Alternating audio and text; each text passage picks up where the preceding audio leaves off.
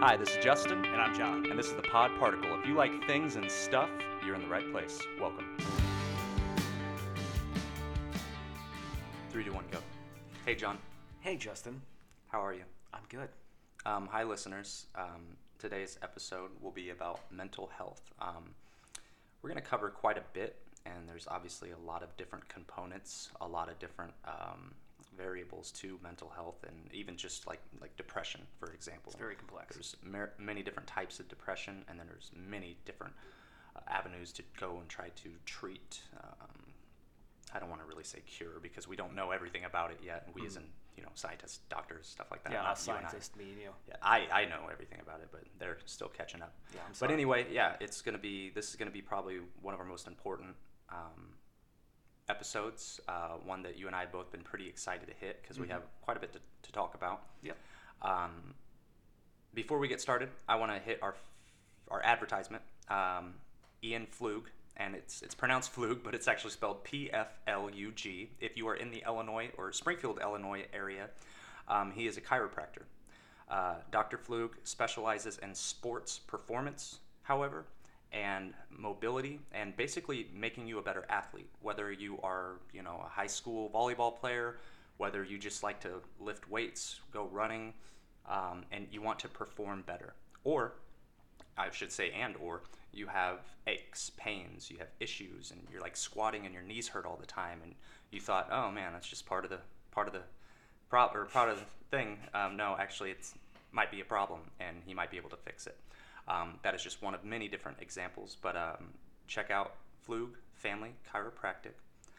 It's pfamchiro.com, pfamchiro.com, if you'd like more information. Thank you. John, mental health. Yes. What is mental health? What is mental health? What a redundant, stupid question that was. Right, You're supposed yeah, to be the no, smart one here. that's why I asked. Oh, thank That's you. why I was just checking, making sure that you were going to answer it correctly and not give me some BS definition. What are we going to cover today? We're going to cover addiction. We're going to cover depression, anxiety, stress. We're going to go over solutions, treatments, what we're doing now, what's talked about frequently with professionals in those specific fields, and at the end, probably throughout the whole episode, let's be honest, we're gonna give our input, our opinions about certain things. Yes. And like it's been said before, or at least it's been said in my head, that our opinions on Might have a mental health problem if that's the case. at least one. Whatever our opinions are, if we have them, they're not too cemented. Especially going off the bias effect episode. Unless you're a professional, and even then, opinions should be able to change. You should be very open-minded. Yeah. So keep that in mind. If we say something that you're like, I don't agree with that, then let us know. Type us up an email, something to that nature. And if you have some good information, Write a Yelp review. Yes. Oh, you Yes. better give me 1 star though, and by 1 I mean 5. If Yeah. you give me 1, I will find you like Jay and Silent Bob Strike Back or Dogma or whatever the movie was, and I will beat you up. Again, kidding. What do you want to hit first? Addiction, depression. Depression kind of I mean, we were coincides with just almost kinda, anything. Yeah. I mean, I like talking about depression in general. Is the main focus for a lot of it, in my opinion. And I don't really want to dive into too much of like the delineation of the different types of depression, because there's like a stress and anxiety type, things like that. I don't want to say a lot of it's self-explanatory. I just don't want to spend 3 hours. Again, we're not Joe Rogan podcast, so No. I'd like to condense it down to around an hour if possible, right? So the main point I want to get across, I know you and I, we don't have a debate going on or anything like that, but we both want to cover this different ways, which is nice. But the main thing I want to do is it kind of correlates to my whole outlook on social media, on definitely politics, which we haven't got into yet, and just a lot of different like complex issues. What we often do, politics is a great example, right? So if I'm a Republican, if I'm a hardcore right-wing Republican, conservative, whatever you want, and I want to stress my opinion about something, what do I usually do? Well, the Democrats have it all wrong. They're doing this, and this is stupid. They're stupid for doing this. We do this, and it's just too easy. It's always an oversimplification. We do that a lot with, I mean, with almost everything, but especially when it comes to people that have different mental health issues. Whether it's something kind of subtle, but it is somewhat of an issue or affecting your life, or it's a legitimate disorder. Yeah. You know, there's crazy ranges, you know, and everybody, I believe everybody has some type of issue. No one's perfect. Even if you think of that perfect person you see on Facebook every day and the perfect life with the perfect kid, perfect wife, perfect everything, job, that person still has issues, okay? He may be able to mask them better. They might not be as severe as others, and he might be able to deal with them better. But everybody has problems, okay? So this is an episode that everybody can somewhat relate to and hopefully learn something from. Anyway, talk to me about, you were just telling me, like half an hour ago about that situation, that story you had about your friend. What are we going to name your friend? Karen. Karen. Karen K. Karen, yes. That sounds made up. It very well might be, but we'll find out. I don't think we'll find out. Or maybe we just did find out. Tell me about Karen, Jonathan, I'm sorry. Well, Karen, she, I'm going to make her the first part of her story pretty short because there's actually a long story there. But, she got involved with somebody that was married and then moved across state lines to be in that relationship. That relationship ended up, they getting like she was a mistress kind of person, and then he got divorced from his wife, and then it had a domino effect of things just going wrong. Did she know that he was married? I'm pretty sure she found out after their initial meet, but I didn't think she knew. That's at the always time. the best way to find out. Yeah, it's the best. Go ahead. It's the best. And eventually, years down the road, just to make this story short, he dealt with financial instability. She supported him, but it got to the point where he cheated on her as well, and she moved back to her hometown and started trying to change up things that she was doing to make herself feel better. She was feeling depressed. She was feeling bad about herself, so she started going to the gym. Was looking for a job, was looking for a place to live, was going out and having a social life, going out and drinking with her friends that she would meet in town or her family. Drinking does always make everything Oh better. yeah, drinking. That's the recommendation for me. I'm not a psychiatrist, but if you need to cure depression, I heard Jose Cuervo is pretty good for that. Okay. Yeah. Hold on. Let me just write that down. Jose. Okay. Is that with an H? It could be. Okay. I don't drink that stuff. That's not for me. So she was doing all these things, and that's kind of a good avenue to take when you are feeling depressed, is to try to find things that make you productive and things you can do for yourself to be productive. But unfortunately, life events kept piling on for her, and then she started retracting from doing those things. She stopped going to the gym. She stopped having a social life. She didn't like her job after she got her first job, and now she was looking for a new one, but now she's stopped. She's just kind of given up, and as she's doing these things, it's not like any of these things are helping. It's making it worse. And my recommendation for her was go look for a passion project, go look for something to do, go look for another hobby. Brilliant. Go look for something that, even if you don't know, even if you're not passionate about something, just go try to find what that is going to be. Yeah, you hit the nail on the head earlier when you said, like, I was like, oh, just find out what your hobbies are and go do them. But you're like, not everyone has a hobby. And then I said, not everyone who has a hobby is, that hobby may not be great. If my hobby is just playing video games, you're not really going to get out and explore the world. I mean, you can go to events or. I don't know if they got virtual reality now. So yeah, but it's not everything. Almost everything's easier said than done. Yeah. But that doesn't mean you should give up. Yeah.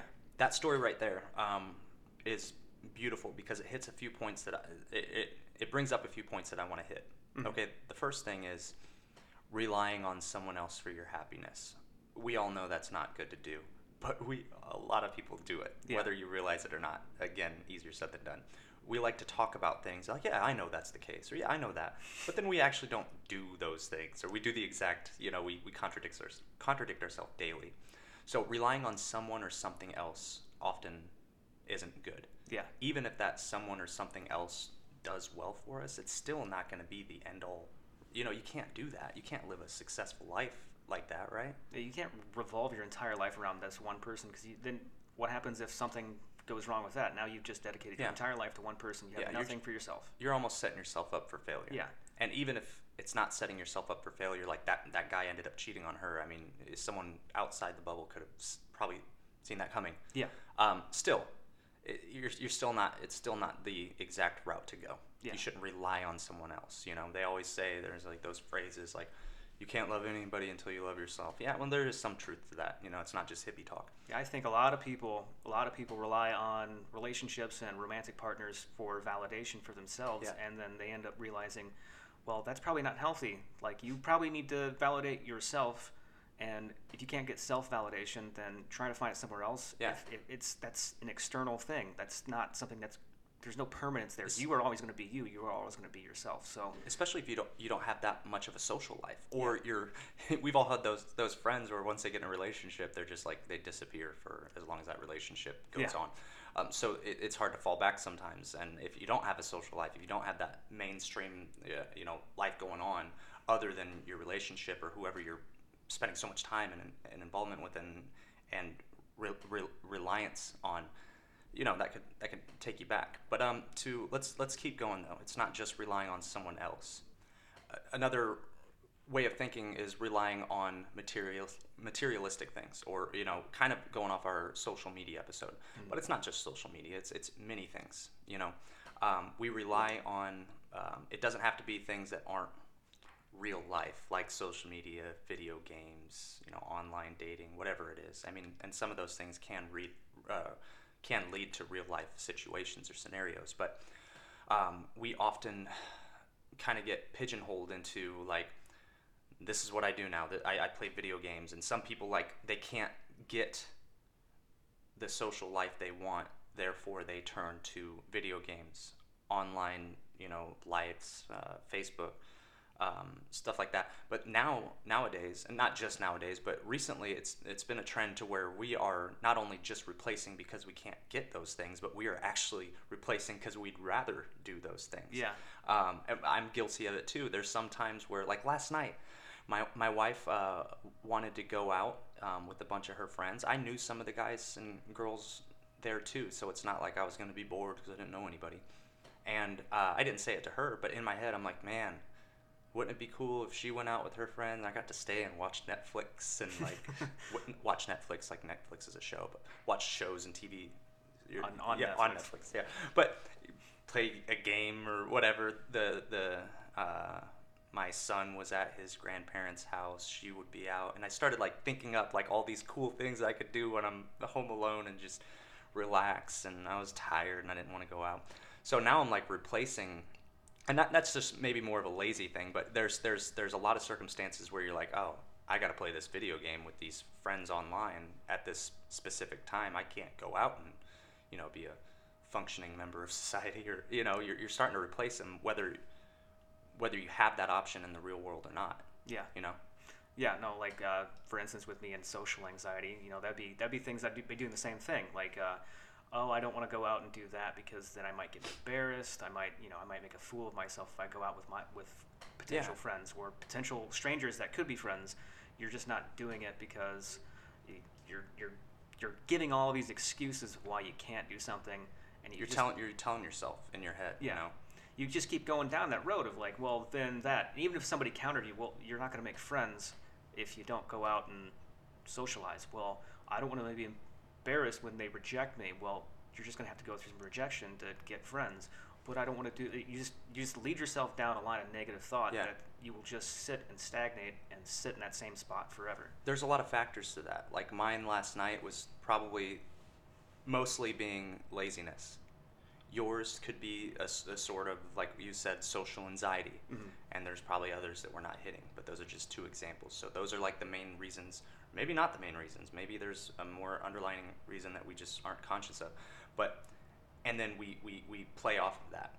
The little voices in our head are like, oh, you could do this though. Listen to all these things that you could do instead of that, and this won't happen if you just stay home, you know. But what I also want to talk about is the link or lack thereof a link between, you know, a physical state and a mental state, right? Mm-hmm. So a lot of people, you know, in the 50s, around the 50s is when we started really getting into neurology or neuroscience and really figuring out the brain. Because before we got, you know, before we knew what we knew now, people would have looked at you crazy and said emotions come from the brain. They would have said it came from the soul. Yeah. You know, I feel emotions in my stomach. How dare you say it comes from my brain, you idiot. But now we know that, and it took a while for people to accept, and now we just accept it.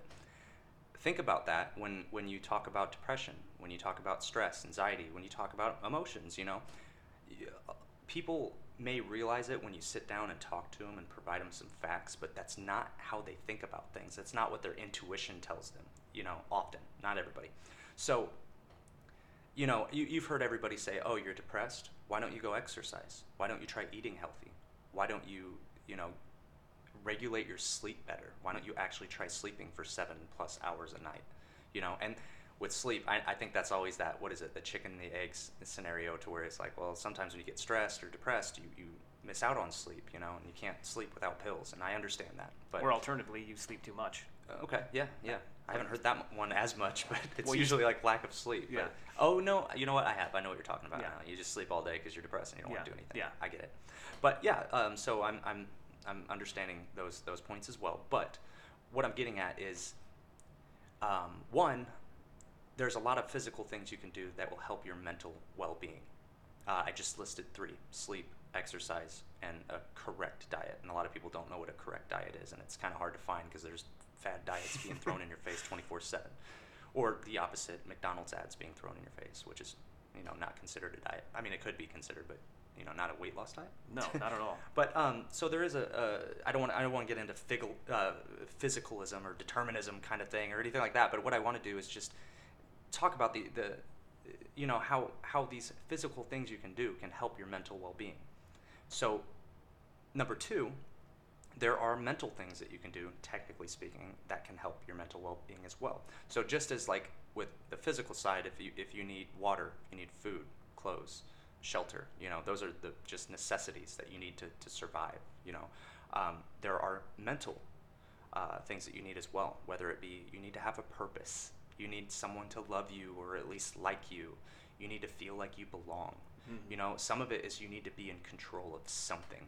Yeah. Don't think that you know, as like a power hungry kind of thing, but there's, you know, a lot of examples, and this is backed by a lot of statistics on, you know, if you've ever gone to your job and you're just unhappy, your boss is kind of a dick, you don't have much say or input, you kind of just, you're there 9 to 5 and you get told what to do and you sit on your computer and half the time you're just dozing off and waiting for that 4 p.m. or 5 p.m. or whatever the time you get off, and that's it. You know, you have little control. That's taken up a huge part of our lives. So if you're not happy doing those things, if you don't have much control, you can be very unhappy. I mean, that's not very hard to accept, right? Yeah, no, I actually have an example at my job.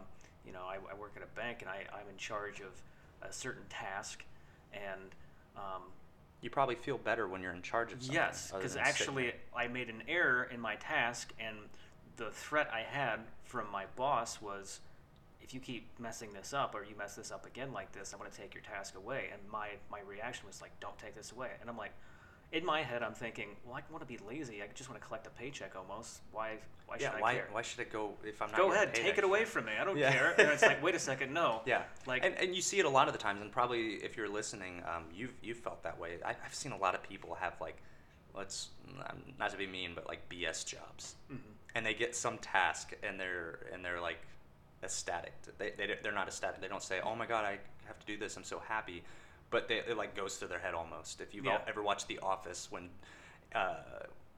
Michael Scott, is that his name? Gives Dwight anything to do. He takes it super serious, but that works in real life too. Like the Hopefully fire not marshal that thing extent. where he lights the doorknobs on fire. And Yes, sets the well, smoke. that wasn't a task. Well, was it a task? But he kind of just He was in charge. ran with that. But when he told Dwight to like figure out who has to come in on the weekend and work, and he had that big like he brought that marker or that board around. He's like, who do I have to?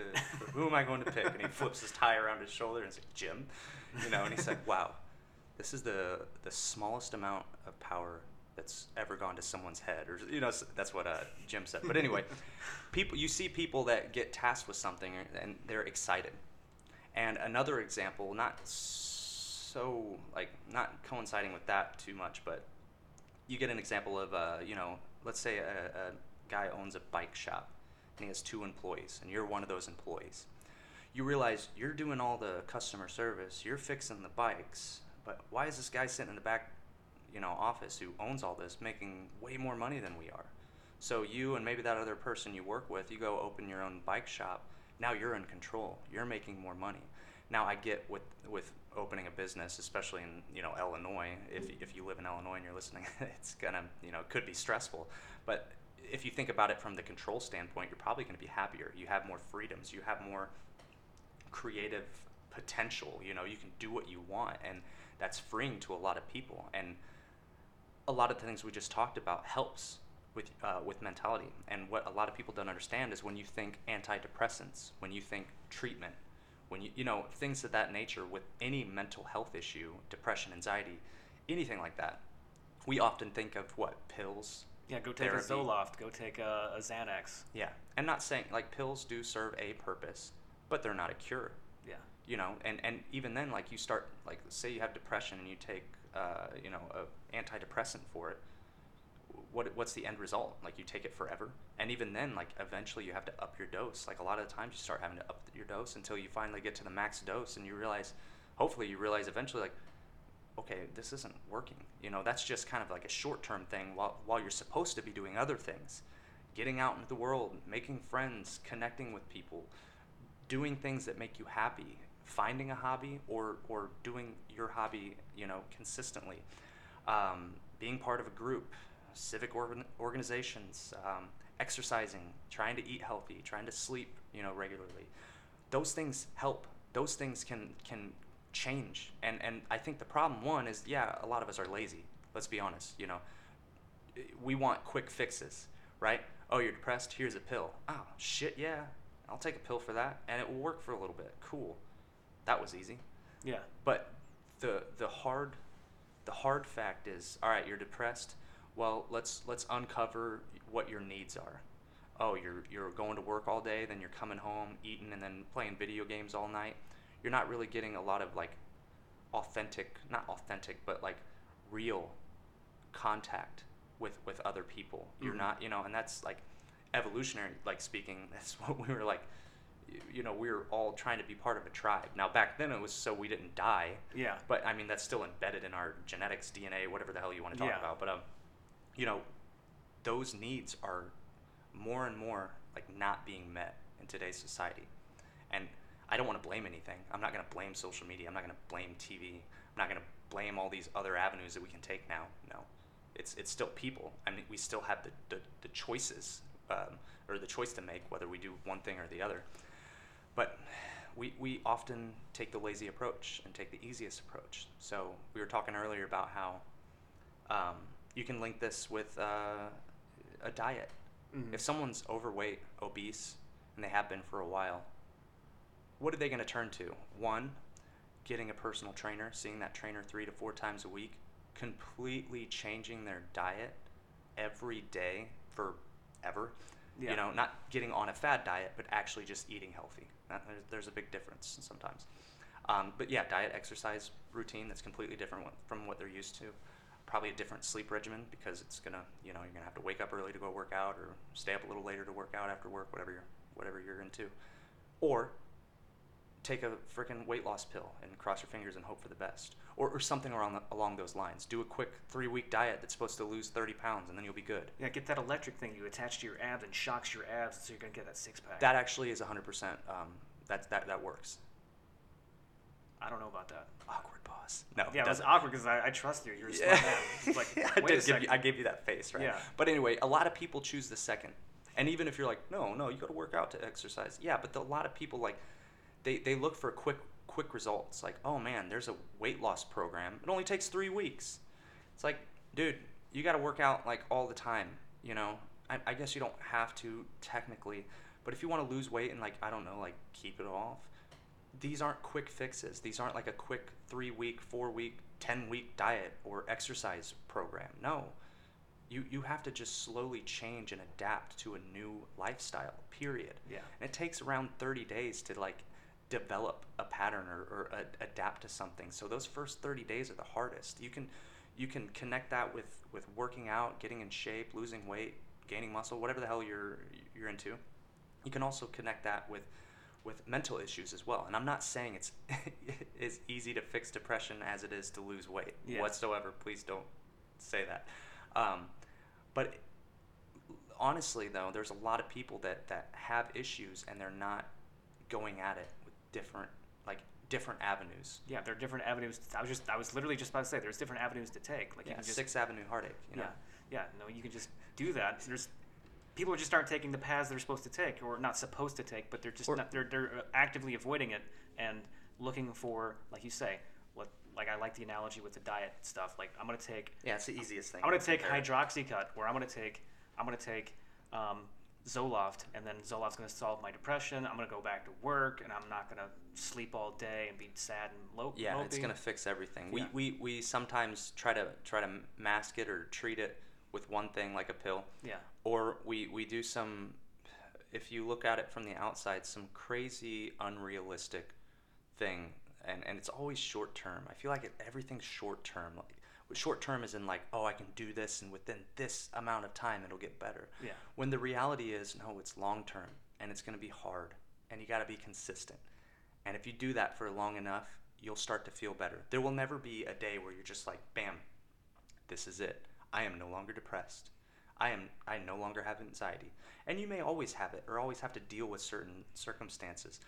Just like if you lose weight, you can always gain it back. So like if you lose weight and you're just going to gain it back with it, like you take a year and you lose 50 pounds and then it takes you 2 months to gain it back. Like what was the point? You just wasted 14 months of your life. It's almost like an addiction as well. Yeah, It's like so you it's relapse. a lifestyle change. And I think that can work with very many issues. It may be harder for certain issues. Like I think if you're depressed, if you have like high stress, anxiety, all kinds of stuff. We're just generalizing those things, but there's a ton of other things. We just don't have a lot of time to talk about it all. Oh, but yeah. Like if you take multiple avenue approaches to those things and you stick with it consistently, eventually you will start to feel better, you know. And you brought up a great point. We don't want to oversimplify. Like that's not oversimplifying. What a lot of people do is oversimplifying with just a pill or a quick solution, or thinking you're taking something that's curing, but it's just masking symptoms, right? But oversimplifying, some might think that we're doing it just how we're talking about it. Like it's easier said than done. Yeah, you can do all this stuff, but it's unrealistic. I have a job. I work, 50, 60 hours a week. You don't know what it's like. You're not severely depressed. It's different. Your motivation levels are different. You have different dopamine or serotonin levels, and it's more complex than you're actually thinking. I concede that, absolutely. I'm someone who's studied this a lot, who's researched this a lot, but I don't have a severe mental health issue. So, I could have a little bit of naivety going on. However, it's not a poor way to think about it, though. It's not a poor suggestion.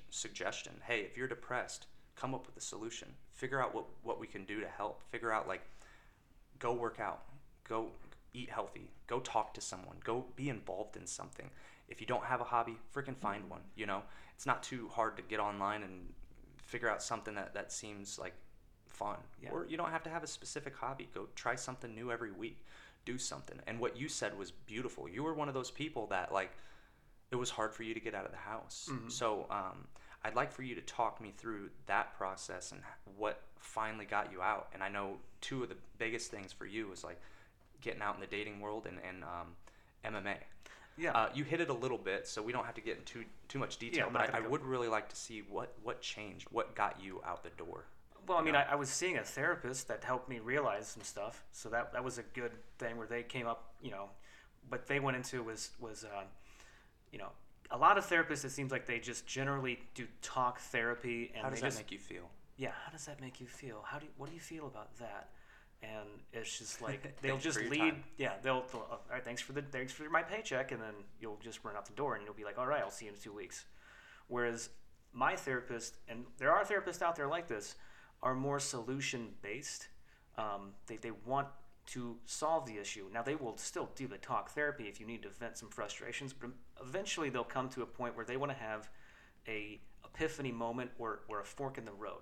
Now, you can choose to dismiss what they say and keep going down that path of depression or anxiety, whatever that problem is. I feel like a lot of people do that too. Or at the time they're like, "Oh man, this makes sense. I'm gonna do this," and they get home and then they don't. Yeah, they're like, "Oh, I'll do this. Yeah, here's thanks for the pamphlets," and then just throw the pamphlets in the trash and not even pay attention to it. But she, like, there's other people that if you take that fork in the road, and it's not easy. It's not an easy fork. Yeah, like so she pisses you off Yeah, sometimes. yeah, she literally pisses me off. I forget what she said the other day, but there's a long backstory. But basically, it took a long time for me to get out of my dad's house. My dad's house, he was a hoarder, and it was a pain to live in. And it was easy to just play video games all day, go to sleep, and go to work, and just repeat this process over and over again. So what she had said to me, after I kept naysaying every suggestion she had put forth, okay, you're depressed, you don't have a girlfriend, well, go get a social life, go do this, go do all these things. And I'm just like, well, I can't do that because of this, I can't do that. Going back to what we said in the beginning, Yeah, like we start you making excuses. Yeah, you're making excuses post to not talk rationalizing. Yeah, Or, and eventually she got to the point where she said something that some people might consider mean, and it was kind of a little mean-hearted. I wouldn't say mean-hearted. It didn't come from a bad place, but it came from a place of, hey, you got to realize. it was just blunt. Yeah, it was very blunt. And what she said was, well, why don't you just quit your job and just move back with your dad and just stay there? And I got so mad. But at the same time, I realized, that's right. I can't just stop complaining. Not that my problems aren't real and they're not worthy of talking about or anything like that, but you can't get stuck in that negative thought. You got to go pursue something, and eventually, I was like, okay, I'll go on another date. I'll keep dating. I got rejected by this person, and I kept dating, and now I'm having way more success because I just kept trying and kept pursuing an avenue. Yeah. I didn't give up, and I didn't just once one failure happened, I didn't just stop. Yeah, two things. One, she probably wasn't following the formula. Before she said those things that hurt you or pissed you off, she didn't say with all due respect. Okay, there's the first problem. My right, bad. we figured No that offense out. or anything, but Give me her number. I'll fix it. Yeah. Two, that kind of goes off of what we were talking about earlier. We get tunnel visioned into this will fix it. This relationship will fix it. This thing will fix it. And then if or when those things fall apart, however long it takes, then we kind of get upset. We kind of just give up. It's easier to give up hope when we attach ourselves to one thing or one person, right? I'd like to go off of that now and kind of what I said earlier. We often turn a semantical or definitional differentiation between mentality and, I don't want to say physicalism, but just the physical world. We often it's semantics, oh no, I get that it's not the same, but we often don't actually realize in our head, or our intuition doesn't explain that they're the same thing. Continuing off that though, I want to get into addiction now with that. Back in I think it was the 1920s. Don't quote me, boy. I ain't said shit. The 1920s. They did a scientist or doctor or a philanthropist, I don't know, something like that. did a study. They put a rat in a cage and they laced one water bottle with cocaine or heroin, or maybe both. That'd be cool. And then another one with just actual water. What do you think happened? The rat or the mouse, whatever the hell, drank a little bit of both. Eventually, drank more of the heroin-laced water or cocaine, whatever, and ended up dying, right? Sorry to all you vegans out there that just got heartbroken. That was in the 20s, by the Yeah, way. I ate that rat afterwards. So that right there, among other research, people were saying, these drugs they have hooks in them, and they're so addicted, and a lot of people would assume you could grab 100 random people off the street from different backgrounds, different everything, and you get them on heroin, you get them on cocaine for a few days or a couple weeks, they're all going to be addicted, just equally addicted. Not until, man, 40 plus years later, no, I'm sorry, 50 years later, like in the 60s or the 70s, did someone finally like, hey, wait a minute, what was that rat doing? Or what was that mouse doing? It was just a cage and 2 water bottles. Think about it. If that were a human, like, yeah, I'm going to do drugs. What else is there to do? Otherwise I'm just sitting here staring at myself or talking to myself, Isolation is horrible. Yeah. So of course we're gonna do something that messes our brains up and have a little fun, and if we die, we die. Let's get high. So what they did is they did a similar study, but instead of putting them in just some open cage, they put them in with other rats, full of like cheese and balls and wheels, and it was basically like a rat paradise. Okay, and they put the same drugs in there, one laced with whatever drug, one with water, and they did a couple studies. It's not like they just did one and went, oh. It's all been revealed. You can guess what happened, right? They tried both, and they just went with the regular water. Why? It's because these things that we were talking about earlier actually matter. And addiction, what we've learned about addiction, although yes, there are chemical hooks, if that's the right term. Physiological hooks, yeah. No, chemical. I mean, like there's things in the drugs that that. Yeah. Okay. That is a real thing. However, I don't think it's as strong as some people think, and I think it takes a long time for people to get that addicted to where you see it like on the TV shows and in the movies, where they're under the eyes look freaking purple and they're just itching at their arm, and that's all they think about. Yeah. And that's where you go into the dopamine or serotonin, where their levels are just so their levels have been jacked up, like dopamine levels have been jacked up so high from taking this drug so much over such a long period of time, to now it's like I don't know if it's correct to say permanently affected them, but it's hard to get, now these things that used to matter to you, or these things that used to excite you, don't.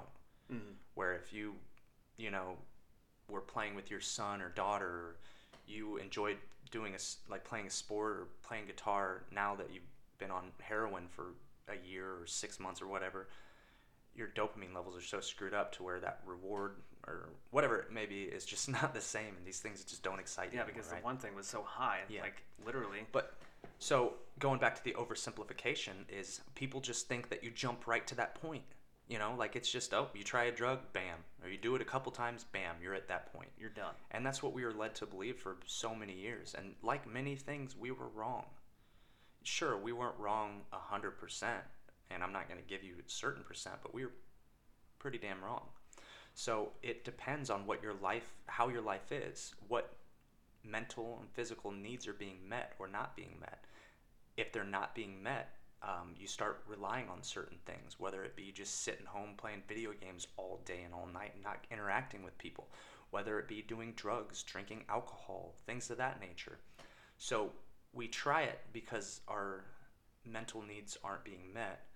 We stay on it because they're not a cure, obviously, just like all these other things aren't cures. Antidepressants aren't cures. So we just stay on them. And then when they start not working as much, we up the dose, or we do more drugs, and then that's what starts messing the dopamine or serotonin levels. And I just think it takes longer, and I could be somewhat wrong, but I think it takes a lot longer to get to that addictiveness that you see in the movies or the TV shows than we would often assume, So to continue on that is the fact that if you're if you're relying on other things and then all of a sudden you change it and you start relying on good things, not so much relying, but just doing good things, exercising like you were doing. You joined an MMA gym, Yeah. and you got out of it more than what you were expecting. You were expecting to go in there and learn how to fight, but you're actually getting a good workout. You were learning such intricate details that you didn't know you were going to learn. And then you met people that weren't like, oh, I'm going to beat someone's ass in a bar. You met like sophisticated, well, for the most part, sophisticated adults that... There are some people that are not quite like that, but are Yeah. kind of on the fence about it. Okay, but you met a lot of people that have lives, that have families, that are, well-spoken, and probably a little bit different than what you expected. I know when I started MMA, it was a lot more like Yeah. see how big your biceps can get and try to punch each other in Didn't the you also face have like a every day. high school analogy for this too? Like you met some people and then like you started off one way and then your friends actually like you learned way more about them than you would have before. Yeah, I mean that's the same thing. Like you go into something expecting one thing and you get something different. For what you're talking about, yeah, we'll just keep it real quick or keep it simple. In high school, I had a shift of I started becoming friends with more popular kids, and I figured, man, their lives are cool. Kind of what we were talking about earlier, that Yeah. the perfect Facebook life, right? Yeah. These kids are the jocks. They're most popular kids in school. They're the most popular kids in school. Their lives are awesome. They're in big, rich houses with rich families, and they must do extraordinary things every day. I befriended these people, and I realized their lives are just as worse as everyone else's. Yeah. So that's a little bit different than what I was going off with the MMA. Like the MMA, it's like it was a positive thing. Yeah. But mine was more of a realization to where everybody has issues. Yeah. Everybody has problems, whether it be family, whether it be just mental, a number of things, self-image issues. Everybody does. No one is safe. Some people handle it better. Some people are better at hiding it than others. And some people just have it worse than others. I'm definitely understanding of that. But yeah, exactly. You could link it to people that are trying to like, have you ever had anybody like, oh, I need to get out of this town. This town is blah, blah, blah. If I leave, I'll be happy. Maybe they don't say it exactly like that, but we've all met someone like that. Yeah. Especially if you live in Illinois. Everybody's like, I'll move here and things will be great. Yeah. Right? And then what happens if that even transpires, or if you like actually move? Because a lot of people just say it and they don't actually do anything about it. I mean, that happens with a lot of things. Yeah. But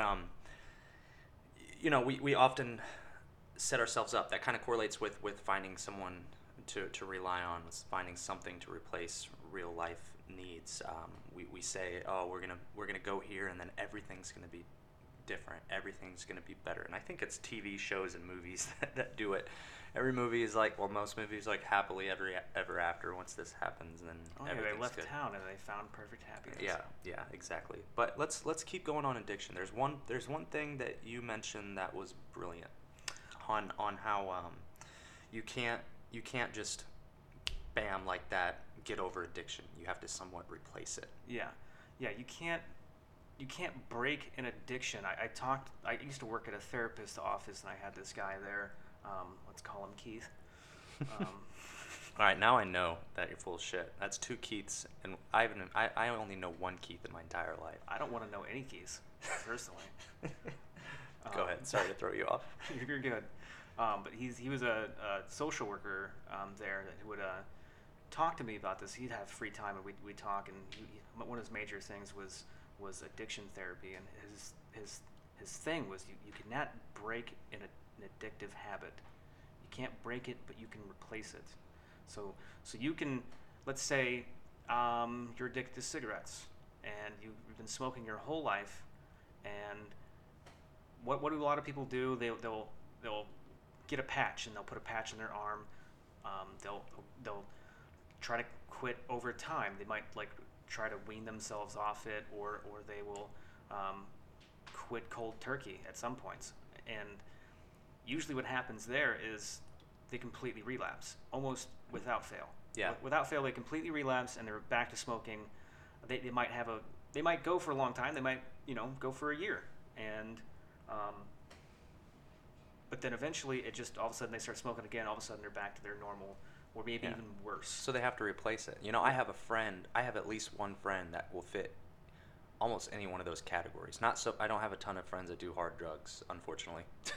But I have a friend that smokes cigarettes, and every time he tries to quit, he does for a while, sometimes a good amount of time, and then it's always something stressful happens, and then he's honest. He's like, oh, I wouldn't smoke this weekend, or I smoked last night because of this. Now, you may be using those things as an excuse to smoke, but I think there's some realism there with stressful things make you do this. Do those things. You turn to those things.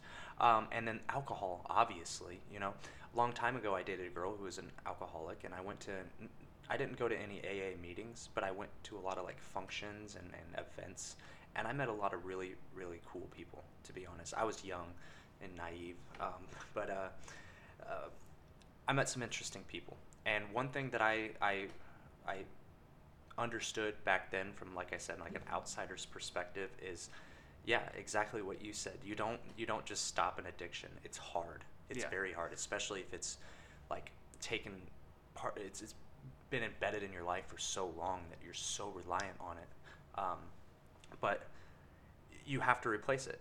Yeah. And with AA, I mean, they replace it with many things. I mean, I couldn't tell you how many of those people were like smoking cigarettes all the time, drinking an insane amount of coffee every day, and just the fact that or religion, Mm-hmm. they turn to a religion, and then they turn to the group meetings. That's probably the best thing, is they're getting together and they're talking about things, but more so, they're having a structure. It's almost like an accountability. It is exactly like accountability, but they're making new friends, and these not just new friends, but friends that have the same things going on. That's huge. And if you do that and you do that consistently, I mean, that's a great program.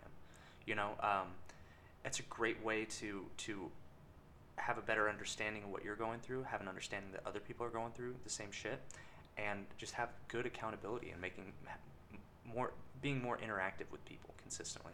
Yeah, no, I think that's funny though, because I think we talked about this a couple of days ago, and the kind of our frustration with that is people might just be like, oh, well, they found God or whatever. But, Yeah. But really, I feel like the source of that is, it's not that they found God, they found the things that people need to fulfill their lives, and that's how they're replacing their addictions. Their addictions might come from having a hole or a gap in their lives that they didn't have, and were filling with being part of that, or the nicotine stimulant, whatever that's in cigarettes, or whatever drug you want to call that gives you some sort of influence.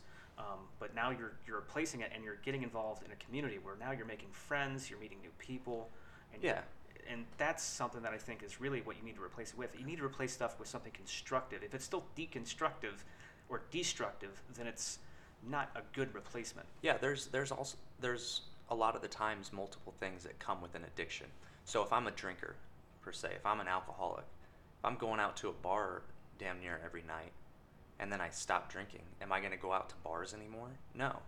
So it's almost like a social thing void that I need to fill as well. You know, if I'm going to the bar all the time, now half of the time or more, I might be like so drunk that I don't remember anything. But you know what I mean? Like sometimes sometimes an addiction is so hard or so overwhelming that you need multiple things to replace it. But other times there are a lot of things that have to stop in your life since you're stopping something else. Mm-hmm. Like you can't, like I said, you can't be an alcoholic and continue to go to bars all the time and then just not drink. You're probably going to relapse. So you have to fill that void, or maybe there's other voids that I'm missing right now. But I think that's a good point. Like that's why I said there's multiple things.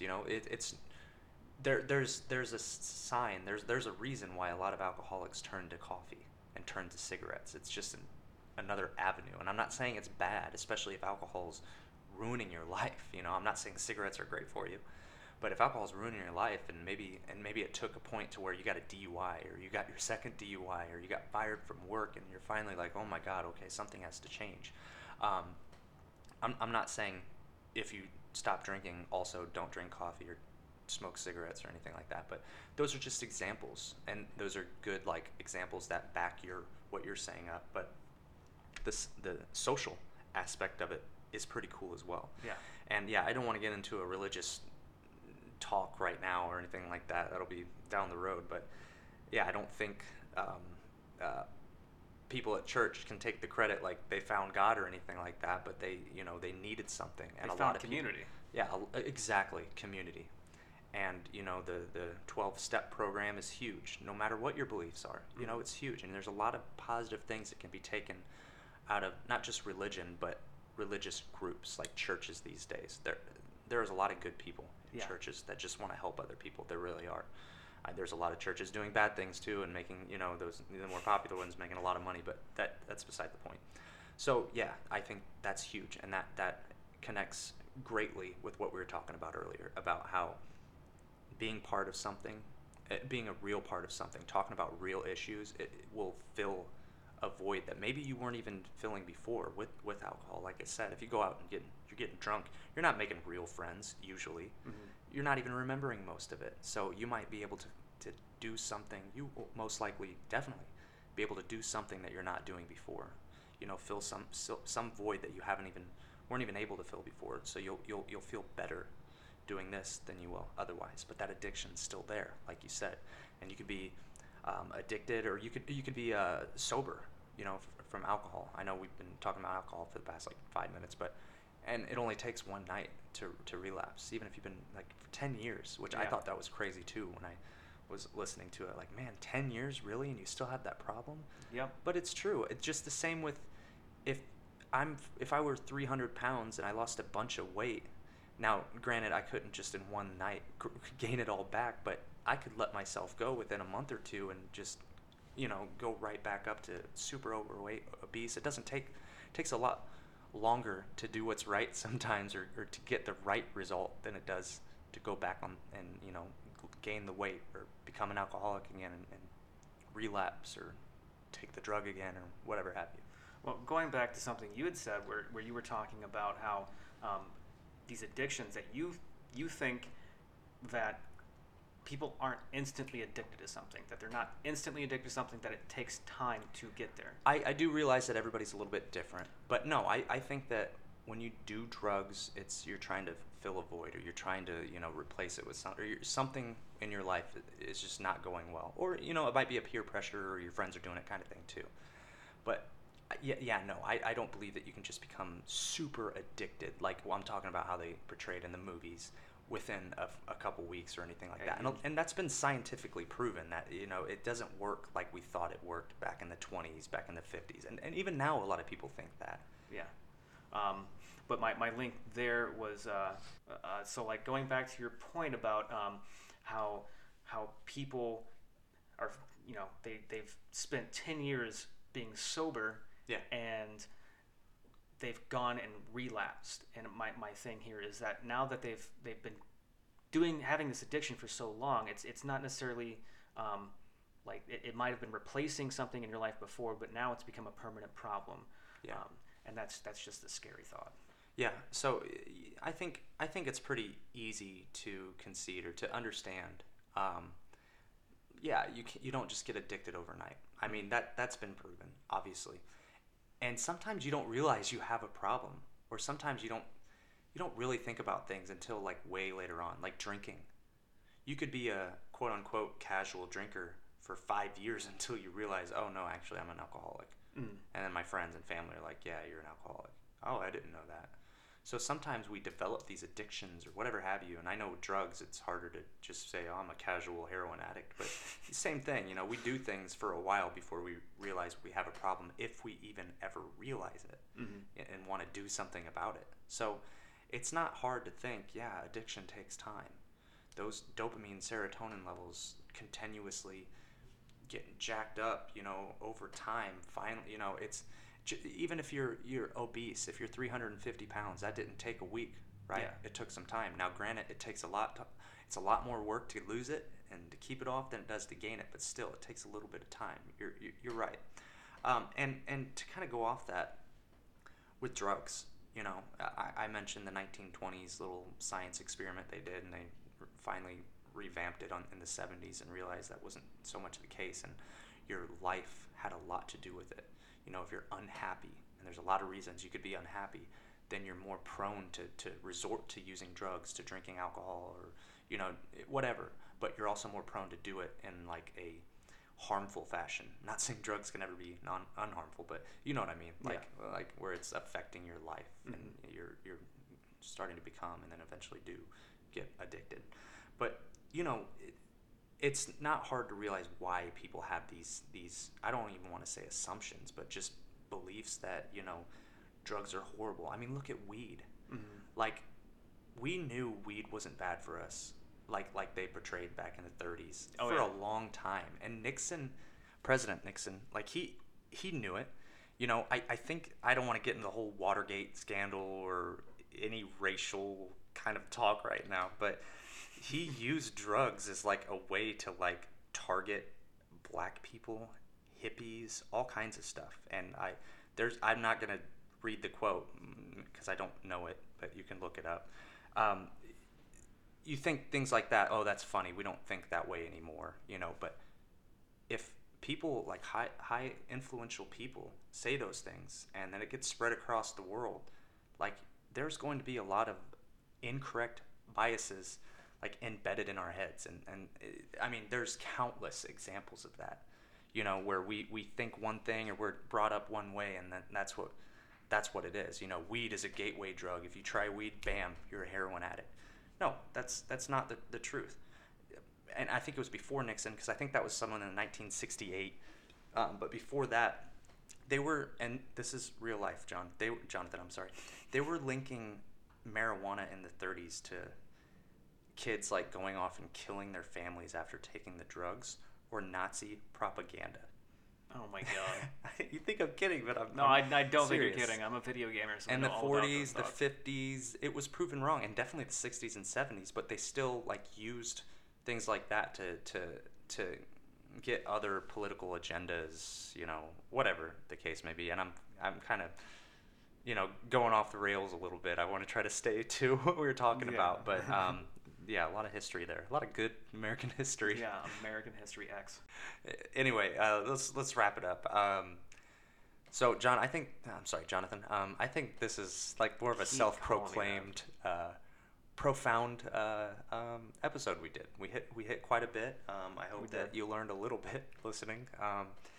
And if you had a couple, like, I don't know, endpoints or main things to take away, what would you say to put you on the spot a little bit? Okay, well, I was just thinking now, like there are gonna be some people that all these things we're talking about, going out there, making connections, social connections, finding a hobby or job or whatever these things may be, that might not work for some people. There might be some people out there that it doesn't work for, or it's just like way easier said than done, like we talked about. Yeah, and so maybe just try not to let it break you down. Try to learn how to live with it and cope with depression and anxiety, and find the best methods to do that. And then maybe down the road, you might have depression, you might have these things, but it's not going to be as much of a burden. Yeah, that's perfect. And I think we mentioned that a little bit earlier, but it's good to hit that again, that it's not a one-size-fits-all. It's not an oversimplification. And there's some people out there that are very clinically depressed, whatever the case may be, to where you can't just like, hey, do these things and you'll be better within a few months. But I will like to say that, at least give them a try. And they can't hurt, Yeah. If we're telling someone, hey, you're depressed, go exercise, try to sleep better if you can, eat better, go try to socialize a little bit more. It might be hard, it might be difficult, but I think those are good things to do, or at least try, and it might not just treat or cure anything, but I can't see it not helping just at least a little bit with even the people in more extreme cases. Now, when I say extreme, I don't mean people in mental hospitals or anything like that. The clear differentiation there. But yeah, no, that's good. I think for me it would be, it's already been put, but it can't hurt to say it again. Don't have a narrow outlook on such complex issues. We do all the time, whether we realize it or not. We have super oversimplified, like just, oh yeah, of course it's this way, or it's this way, my way's right, their way's wrong. And we don't like to get into the complexity and the intricacies of a lot of different like complex like issues. A lot of like, it's just crazy how we can say it's one way or the other without even knowing all the facts about a certain topic, whether it be political or non-political, whatever, and two, with just bringing in our own intuition or whatever our feelings are about something, other than the facts about it, and talking generalities, not just how it's affected your life or how something has or has not affected your life. That egocentrism that we were talking about. But yeah, it's and there's also different ways to look at it, like with depression. It's not just, oh, you're depressed, here's a pill. There are different variables. Something might be lacking. You might not be getting the social connections that you need. You might not feel like you have a purpose in life. You might be just doing your 9 to 5 and coming home and just, what are you living for? Or it might be like a serotonin or dopamine issue, or something. Hey, we've mentioned serotonin and dopamine a couple of times before. Give me a rundown what that's all about. Yeah, sorry for that. I have mentioned it a couple times. They're both neurotransmitters, and they do quite a bit. But serotonin, if you don't have enough of it, it can lead to depression. A good amount, you're going to be more like strong-willed. You're going to be more comfortable. More like a leader, things of that nature. That's not a definition of serotonin, but those are some things. If you have a little bit, or if you have a lack, excuse me, or if you have a good amount. And I think there's some negatives if you have too much as well. Mm-hmm. Just examples. And what's crazy about these things is doctors, scientists, they don't know everything, and they don't know exactly the perfect way they link to certain health issues as well. They kind of just guessed and have theories and things of that nature. So I thought that was pretty cool. Mm-hmm. Dopamine, if you don't have enough, you're getting in more of could cause ADHD. It's kind of a reward neurotransmitter. So if you ever are sitting on the couch and you're bored and you want to go do something, but you can't go do it, and you're like, man, I haven't done anything with my life. I want to get up, but I don't want to get up at the same time. I need to work out today, or I need to do this today, but I just don't feel like it.